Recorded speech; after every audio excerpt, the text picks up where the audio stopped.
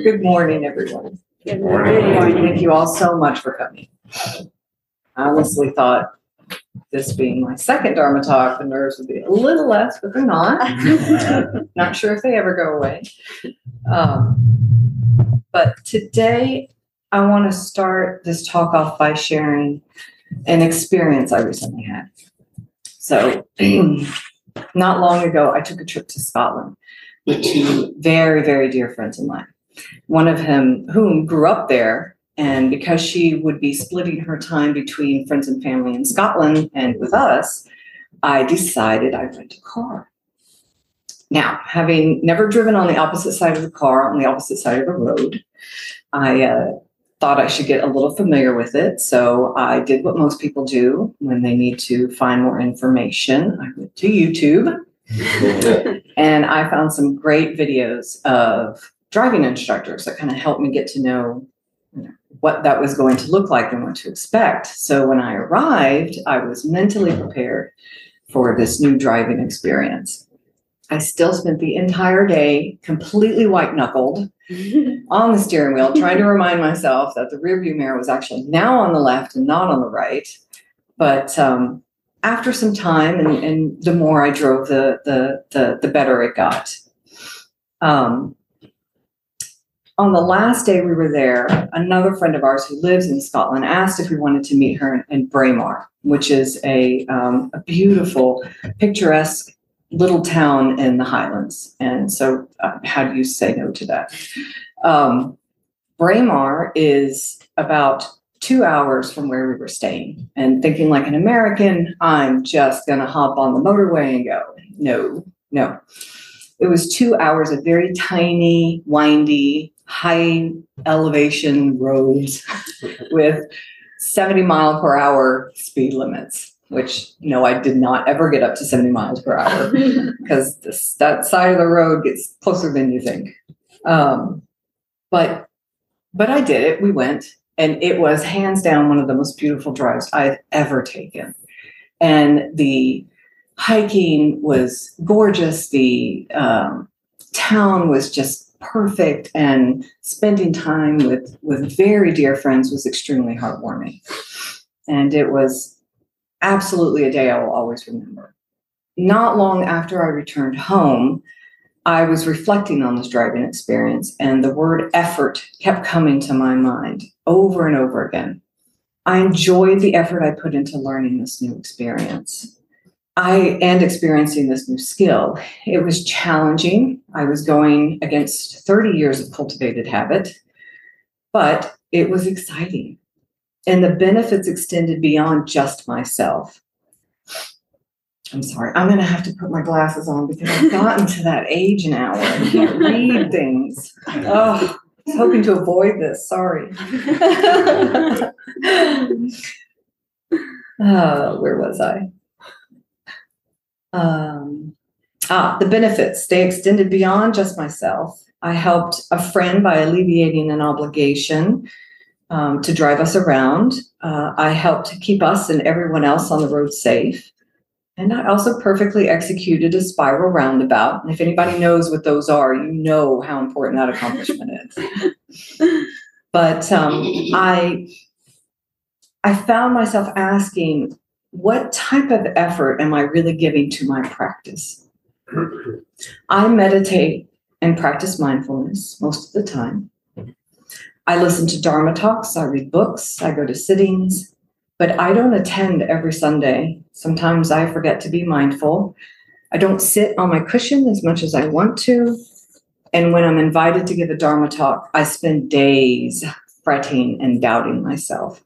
After exploring this question for a while, I found myself turning towards a practice that I admit I had gotten lost along the way. A practice I once found very liberating. I went back to my beginning, and I took another look at the Noble Eightfold Path, where I found a jewel I had somehow overlooked. So today I want to talk about right effort. So to give a little bit of context, after Buddha attained enlightenment, he gave his first teaching in which he taught the Four Noble Truths. So there is suffering, there is a cause to suffering, there is an end to suffering, and there is a path to the end of suffering. This path is called the Noble Eightfold Path, and the elements involved practicing this are right view, right intention, right speech, right action, right livelihood, right effort, right mindfulness, and right concentration. When I first learned of the Noble Eightfold Path in a class taught by Tim Shorey and Glenn Duvall, thank you both very much,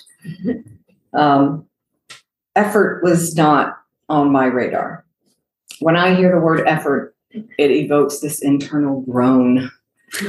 I work so hard at so many other things. I don't want to add anything else to it. And at that time, effort sounded heavy. But right effort isn't so much about muscle power. In fact, the Sanskrit word for effort is virya, which is commonly translated as energy, diligence, enthusiasm, and zeal. I like that word, zeal. It's got something behind it. So some definitions I came across were the enthusiasm to undertake virtuous actions. Bhikkhu Bodhi says, virya is the mental factor behind right effort, and the exertion involved in right effort is a wholesome form of energy. Thich Nhat Hanh says, it's the type of energy that helps us realize the Noble Eightfold Path. In fact, effort isn't just in the Noble Eightfold Path. It shows up in the 6 paramitas and the 7 factors of awakening, which tells us how vital effort really is to this practice. When I was thinking of examples I could try to show this wholesome energy, what came to mind immediately was a small group of people here at our center who have been working tirelessly for over a year now to help restore and renovate our new retreat center in Chapel Hill. They are not paid to do this work.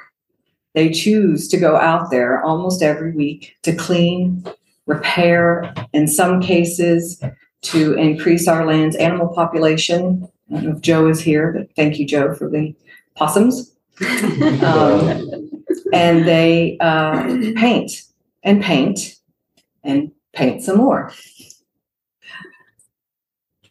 Now, I'm not going to speak for them, but I suspect the energy behind their actions is not generated by selfish motivation, but rather for the benefit of others, for the benefit of us.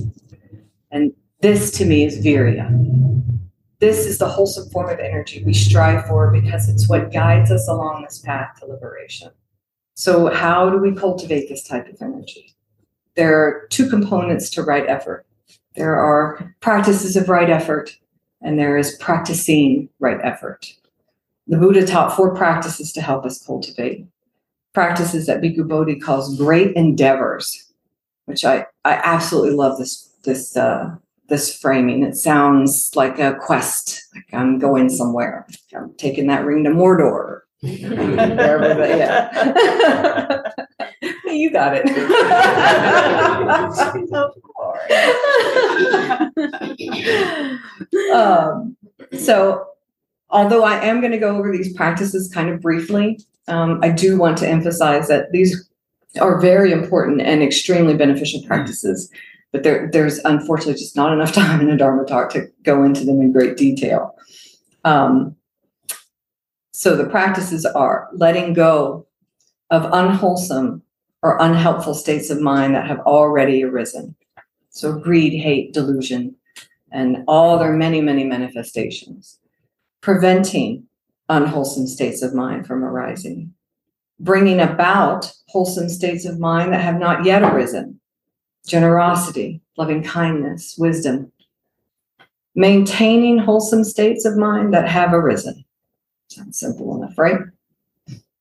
These naturally fall into 2 categories. Unwholesome, letting go and preventing, and wholesome, bringing about and maintaining. But they are all fueled by mindfulness. Mindfulness brings us into this present moment, allowing us to observe the thoughts and feelings and sensations we're experiencing. The practices of right effort go beyond this and ask of us to actively engage with these observations. Let's take letting go of unwholesome states of mind. That should be easy. Just let it go, right? How many times have you found yourself suddenly in the middle of a very strong emotion without ever realizing how you even got there? Has anybody here driven on I-10? You know exactly how easy it is to get there. And it's easy to grab on to those negative thoughts and let them lead you around for a while, especially since we've been cultivating that habitual action for most of our lives.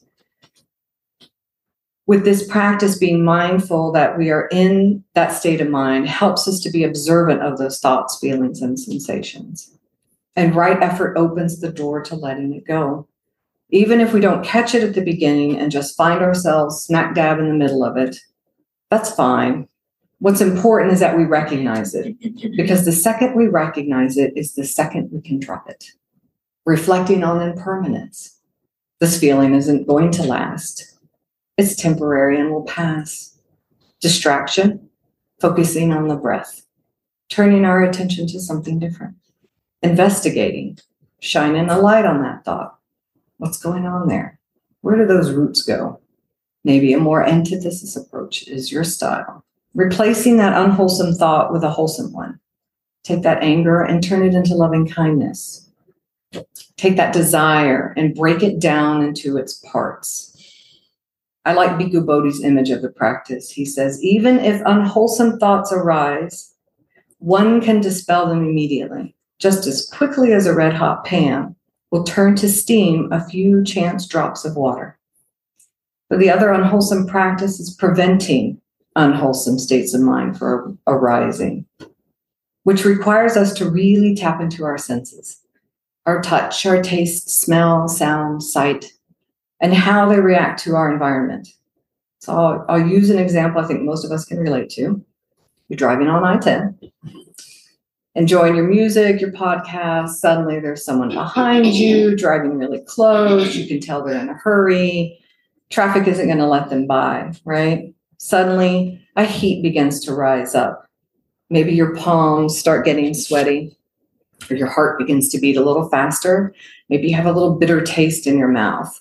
This is anger, and this is how your body reacts to it. And now it's sending you all these signals needed for a reaction. Since we are such good students and have been practicing mindfulness, we can now tell what is happening and fully understand all these sensations are connected to anger. Making this connection allows for some space to open up, giving us a moment of evaluation and choice. Choosing not to engage with it prevents it from arising. And this is right effort. Something important I want to note is we will never not have unwholesome states of mind. We are human, right? Negative thoughts, critical thoughts, sleepiness, that just comes with the territory. Non-judgmental observation and our engagement with it is where our practice sits. So what about the wholesome side? That should be a little easier, right? Bringing about wholesome states of mind that have not arisen. This is our chance to work with the antidotes of unwholesome states of mind: generosity, loving kindness, patience, empathetic joy, gratitude, and energy itself is something you can work with here. Here we intentionally turn our attention towards these wholesome states of mind and explore them. Just like the unwholesome states of mind, we need to get to know these as well. Understand our senses and reactions to them. What does gratitude feel like? Or patience? What situations bring these about where we can make the effort to recognize them? So instead of letting these go now, we get to hold on to them for a minute and congratulate ourselves for recognizing it. Something I don't think we do enough of. The more you work with it, the more times you will see it arise, which then leads to the final practice, maintaining wholesome states of mind, which is exactly what it sounds, to keep these wholesome, beneficial states firmly in the mind. The more we practice, the more we find ourselves living in that wholesome state. It may be little moments here and there at first, but they will last longer and longer. And you may find yourself falling in and out of these moments, but you will always come back to it. And the more times you come back, the longer you're able to sustain it. So I think it's clear after going through this why it's called right effort. And there is no shortage of situations available to help us work with these practices.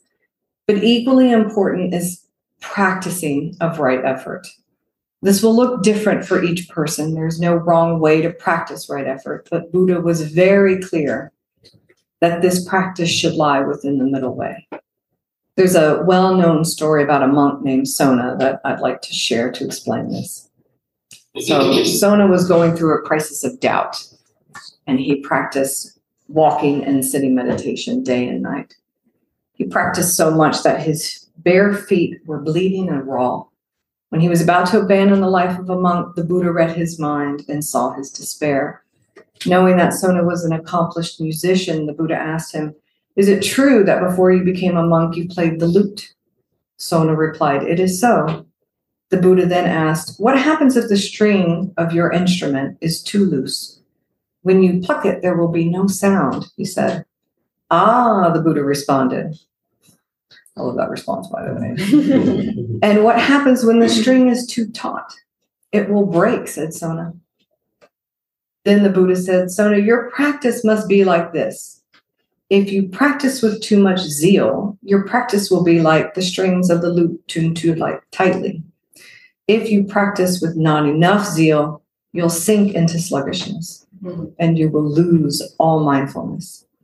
If your practice is evenly tuned, it will be like a lute that makes beautiful music." We need to be aware of our physical and psychological limits, and we shouldn't force ourselves past those limits. Sometimes the best thing we can do is arouse compassion for ourselves and know when to let that difficult thought and feeling to just rest. It'll be there later, trust me. Or know when we need to lie down for meditation and not sit in discomfort. I remember my first weekend sitting. It was here at the center with Reb Anderson. It was the first time I had gone past a one day. It was about late Saturday afternoon. I was hurting. My back was hurting. My neck was hurting.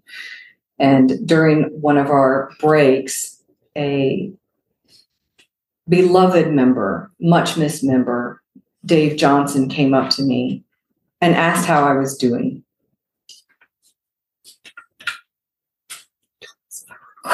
That's okay. And I told him I was trying to deal with this pain in my back and my shoulder. And he said, "It's okay to move around if you need to while you're sitting."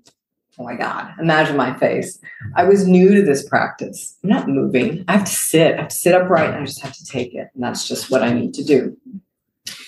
So during the next period of Zazen, Dave, who happened to be sitting in front of me on the cushion, starts moving his neck around. And then he starts moving his shoulders. And then the next thing I know, he's just sitting there with his arms just going around. It took everything in me not to just start laughing, but I gave him the biggest internal bow I could, because Dave taught me a lot that day. Not to push myself, to be kind to my body, to ourselves, body and mind. And this also does include not allowing ourselves to fall too far the other way. Be wary of that comfy bed or that next episode that keeps us from the cushion. Your practice should bring you joy.